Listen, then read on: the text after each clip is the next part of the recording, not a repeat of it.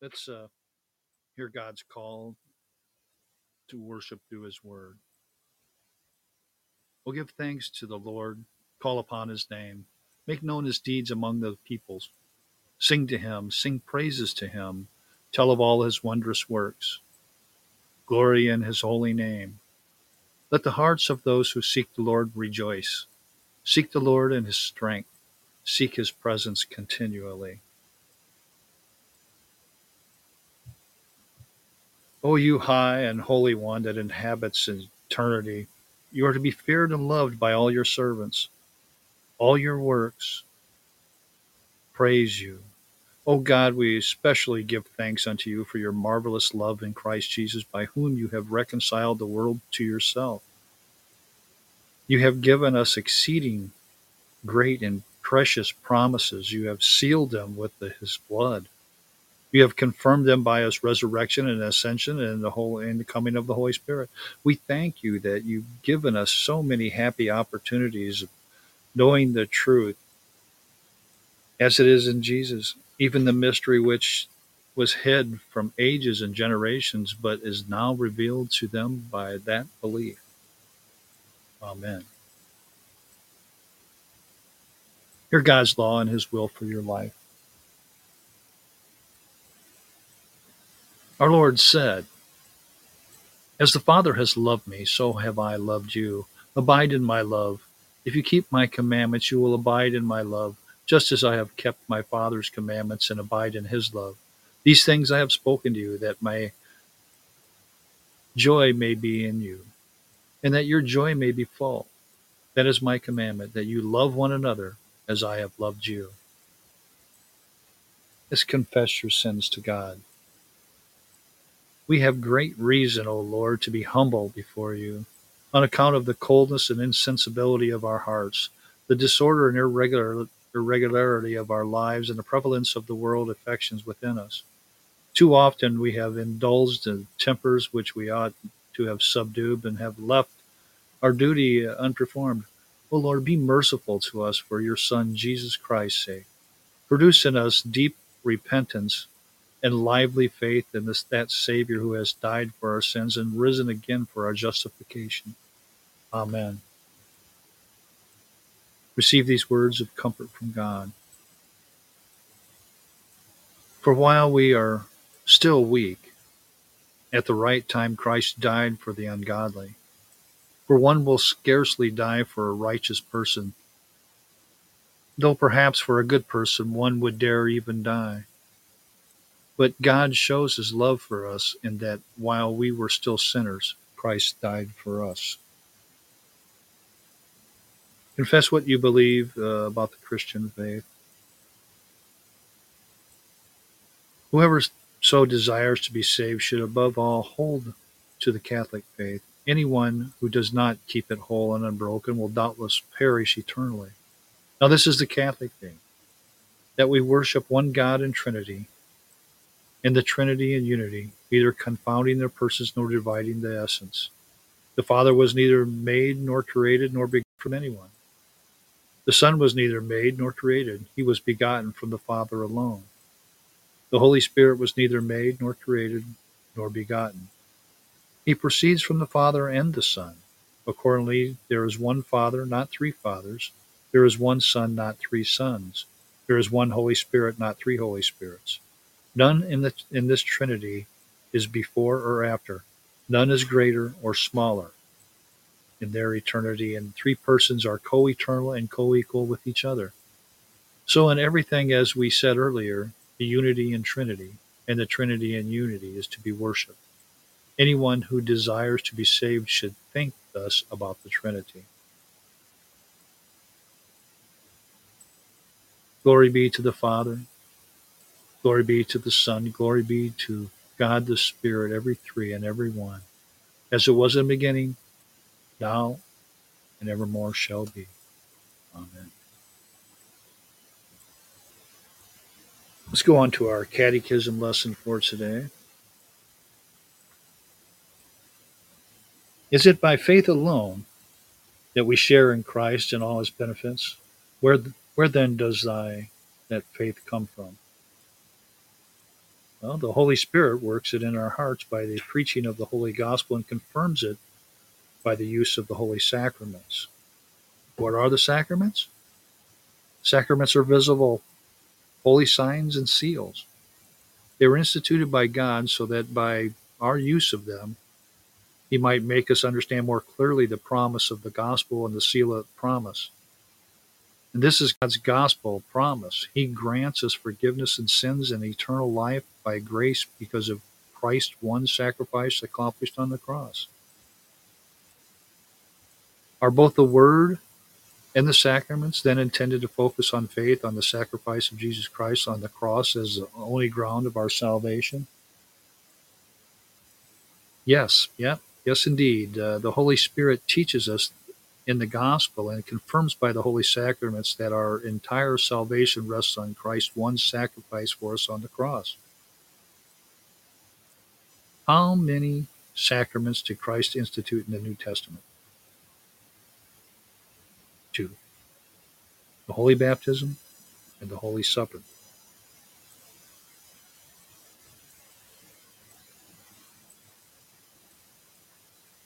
It's true. And now, let's talk about the greatest man in the Old Testament, Moses. Pick this up in Deuteronomy chapter 34. Verse 10. He's the greatest man in the Old Testament. Great men receive distinction for various reasons. Adam gained distinction because he was the world's first man. Abraham because he was the father of the faithful. David because he was the king of Israel in its golden age. Napoleon gained distinction because he was a mighty warrior. Gladstone because he was a great statesman. George Washington because he was our first president.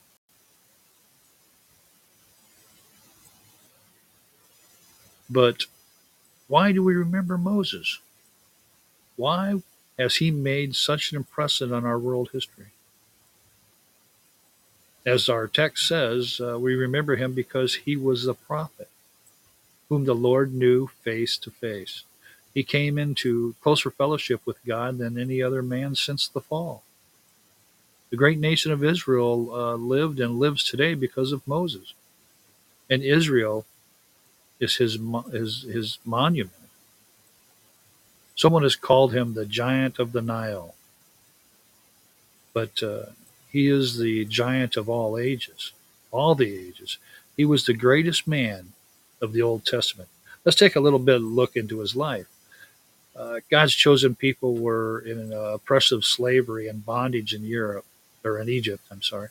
But they grew so rapidly that the king became afraid of their power. I mean, they literally grew huge. In order to stamp them out, he ordered that all male children born to the Israelites should be killed. But God didn't let that little king of the earth thwart his plans. He meant to raise up a leader who would deliver his people. So when a healthy child was born to a Hebrew couple, they kept the boy alive for 3 months. Then they hid him in an ark. Not as big as the ark that Noah built, but they hid him in a ark because he was just a little guy. And they put him among the bulrushes of the Nile. hoping that sometime he would be rescued. The king's own daughter, imagine that, the king's own daughter rescued the baby, and in God's design, the baby was given back to its own mother to be reared in the faith of the Hebrews. God was working. He was preserving his man in his own way, as Jesus was preserved when Herod issued his decree for the death of all male children under 2 years of age. So God preserved Moses for the task for which he was preparing him. Was it blind chance that sent the princess to the right place at the right time? No, no, not at all. It was God. Let's just suppose she had come on another day and to a place 100 yards up the river. Could have happened. But God was directing the whole affair. Things don't just happen with him. The poet was right who said, "There's a divinity that shapes our ends. Rough hew them how we will. We make our plans, we choose our path, but God always has his way." One day, Jesus met a sinful woman at a well near a town of Sikchar. He talked to her, confronted her with and her sin, and she was converted. Then she ran back into the city to bring many others to him. Suppose she had come to the well an hour sooner or an hour later. She and the people of Sychar would never have known him. But this was not the chance, for God had planned it from the foundation of the world and the history of the world. God has used all sorts of people and all kinds of circumstances to carry out his purpose. The preservation of Moses was a vital part of God's great eternal plan.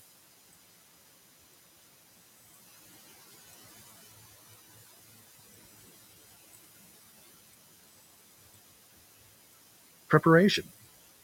The civilization of Egypt was the highest of that day and that centered in the king's court. This is where Moses was trained in all the wisdom and the science of the great nation, but he received greater training elsewhere. He was brought up at the knees of his godly mother, and there he was taught that the things of God and his people and his plans. It was no accident that Moses was given to his mother to raise in his early years. It was God training him. When God wants a man for a certain task, he gives him the best training. When Paul was converted, God sent him into the desert of Abra, Arabia. For nearly 3 years, he communed with God and received from him all the mysteries of the gospel. Since that time, God has placed many men in the right homes and at the right environment because he had a task for them in the future years. Presumptuous. Let's presume. As Moses came in to manhood, he looked out on the bondage of the affliction of his people, and he sympathized with them. He wanted to rescue them, but he went about it in the wrong way. He allowed himself to be guided by his own passion instead of the voice of God. One day he saw an Egyptian beating a Hebrew, and he slew the Egyptian and buried him in the sand. The next day he saw two fellow Israelites fighting, and when he tried to intervene and stop them, they turned on him and accused him of the murder that he had committed the day before. Quote, "Be sure your sin will find you out." Quote, Numbers chapter 32, verse 23. Excuse me. When the king of then the king heard of what Moses had done, Moses had to flee the country and went to Midian. It was presumptuous to take matters into one hand instead of waiting on the Lord. But we all are guilty of this. When problems present themselves, we run ahead of God and try to solve them in our own strength. People often make the wrong marriage and it ends up in tragedy because God was not considered or consulted.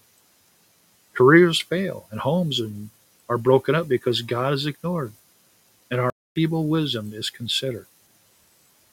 Moses went to Midian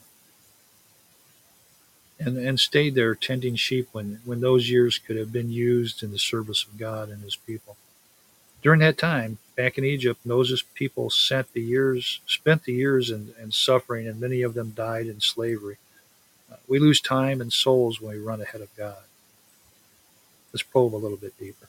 While Moses was busy at the mental task of tending sheep, God God's sorrowing people were crying out to him for deliverance, and God heard them and said, I will deliver them out. One day, Moses was walking around and he noticed a bush burning by the wayside, but it was not consumed. So he turned aside to investigate this phenomenon of nature. Modernist tells us that this was not a miracle, but it was the sun that was shining on the acacia bush that made it appear to be burning. But Moses had been in the desert 40 years, and if this had not been a strange and unusual thing, he would have not have said, I will now turn aside and see this great sight, why this bush is not burnt. He had 40 years in the desert. Think how much of experience he had.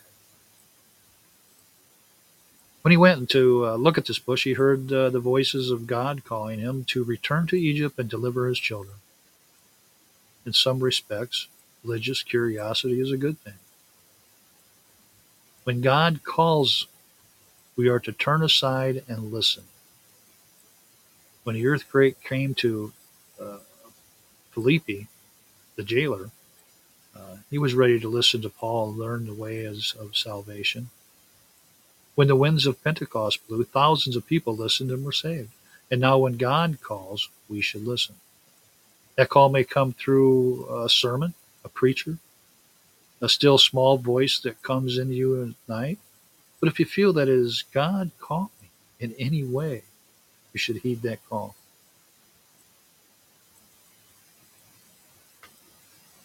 God said, you are to lead my people to the land of flowing with milk and honey. But Moses began to protest. I can't do it. I can't go up against the mighty Pharaoh. Then God gave him strong assurance. He says, certainly, I will be there with thee. And that was enough to make Moses stronger than 1,000 pharaohs.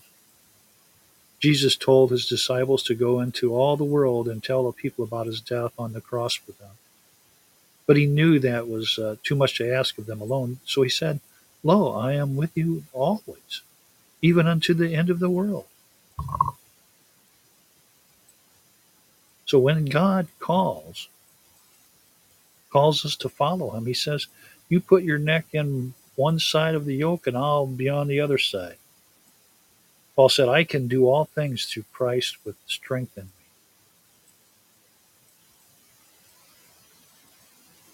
Moses continued to make excuses.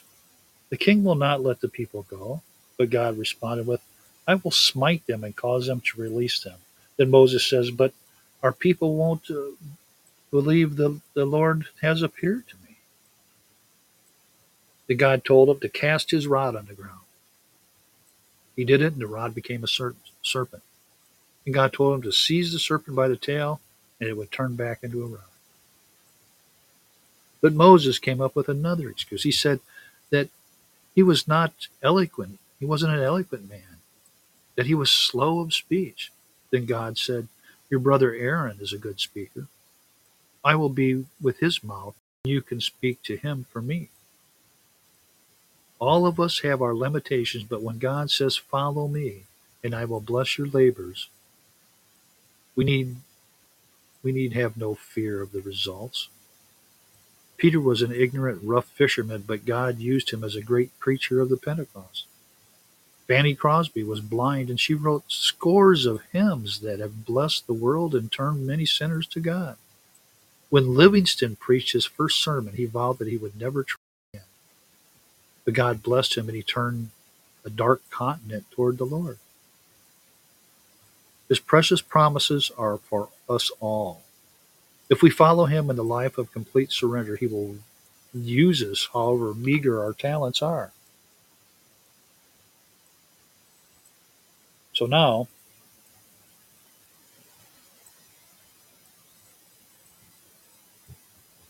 Moses went down into Egypt and he confronted the Pharaoh with the request that he give the Israelites their freedom.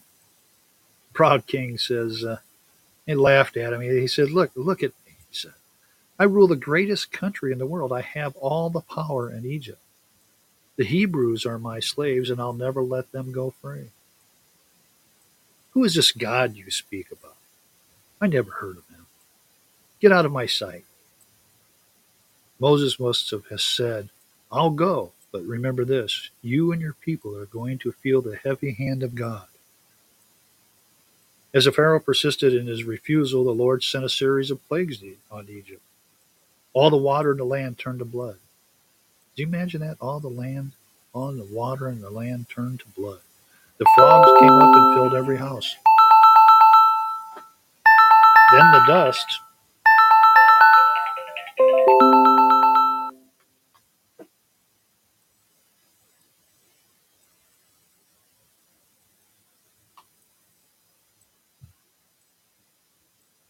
Then the dust, where was, I lost my train of thought here because my phone rang. I apologize for that. Um,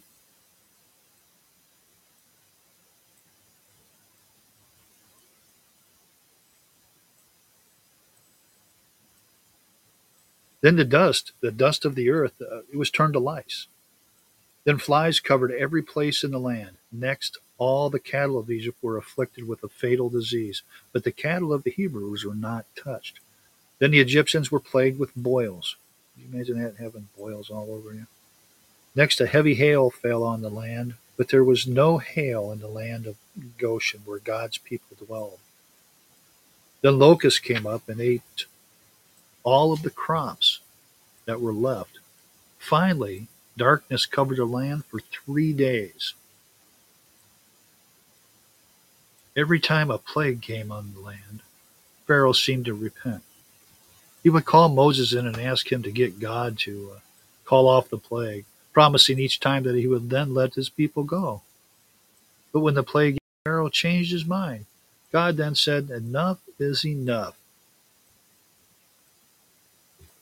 Plagues have not moved the heart of Pharaoh.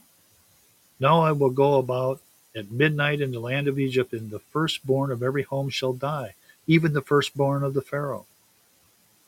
But what about Israel? Were their children to die also? No, no, for God said, kill a lamb without spot or blemish, spill its blood on the basin, then take some hyssop and dip it in the blood, and sprinkle that blood on the two side posts on the upper posts of your house. And when I see the blood, I will pass over you. The awful night passed, and when the sun rose on the new day, there was a wailing and weeping in every Egyptian home and even in the palace. Then the mighty Pharaoh fell on his knees by the body of the crown prince and said, the Lord has won.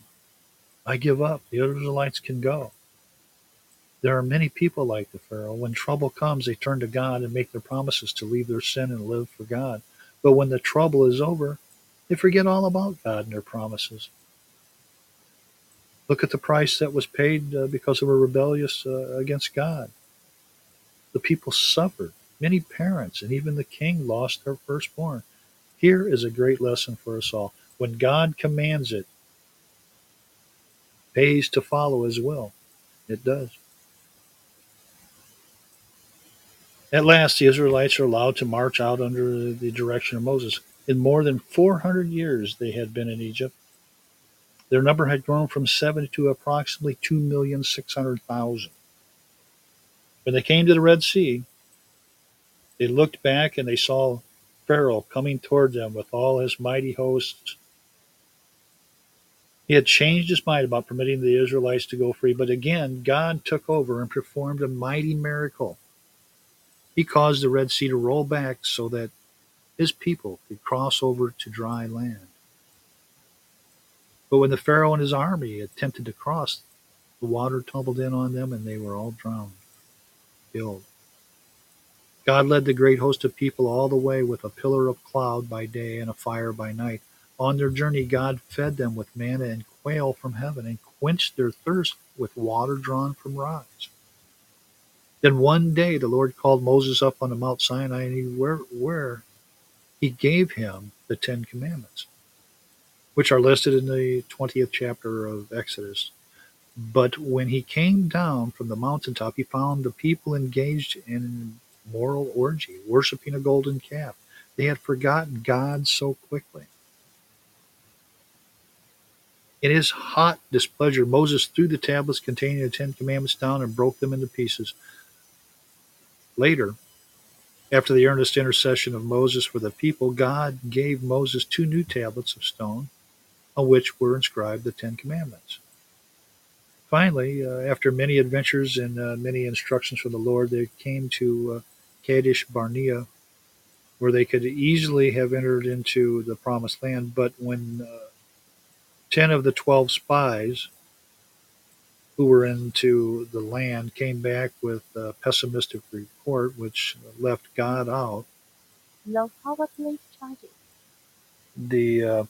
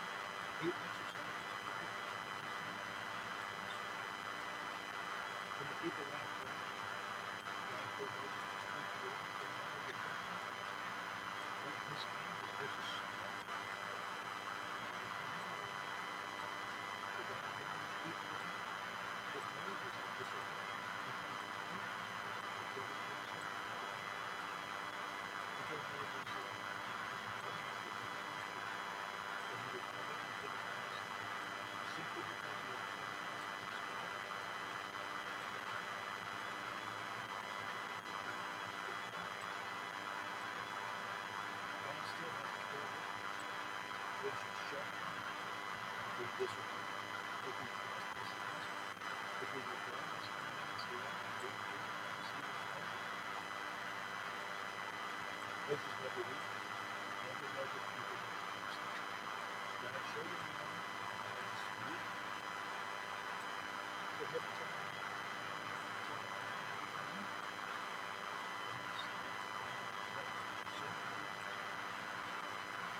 I can imagine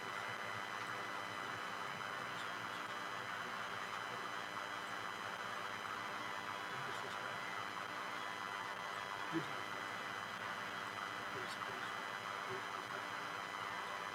so it's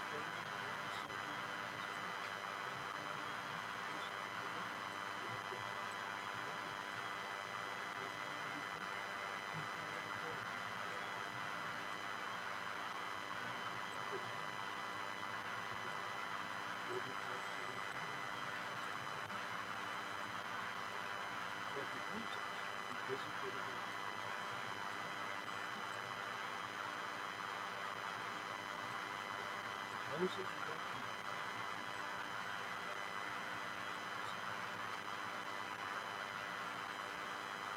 you look over the past and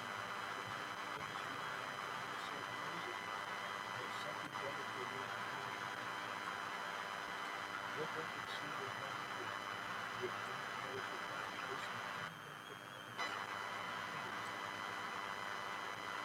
Moses never knew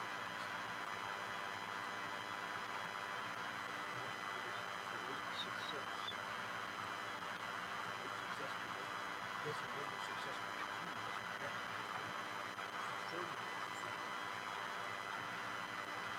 Difficult.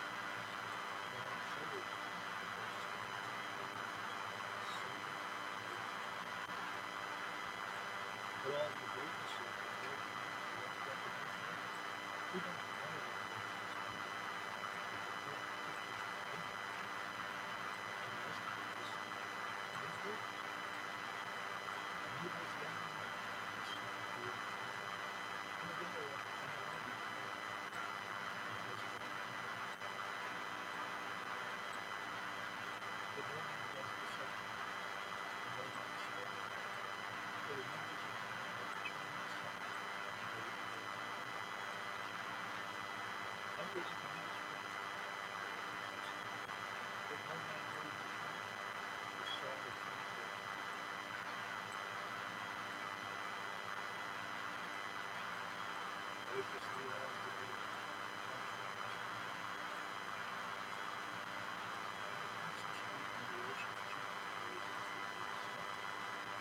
This was the greatest work.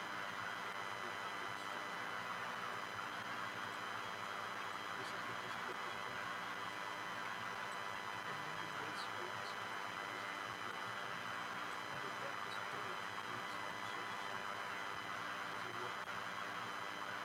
The one that's in the speak of these words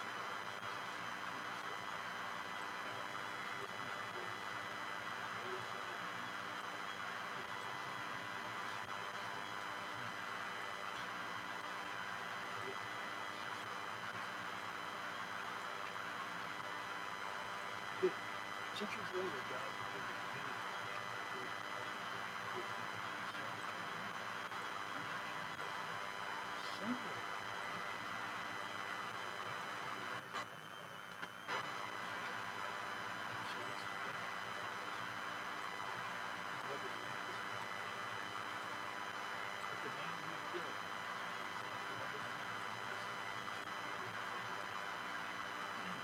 You can choose to use choose that note, which is going to someone asked John Reed, the secret of the great note is the secret of the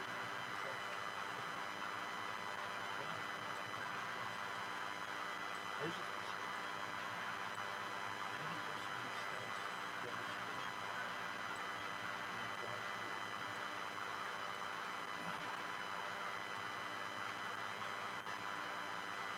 there's an old story, Mendelssohn.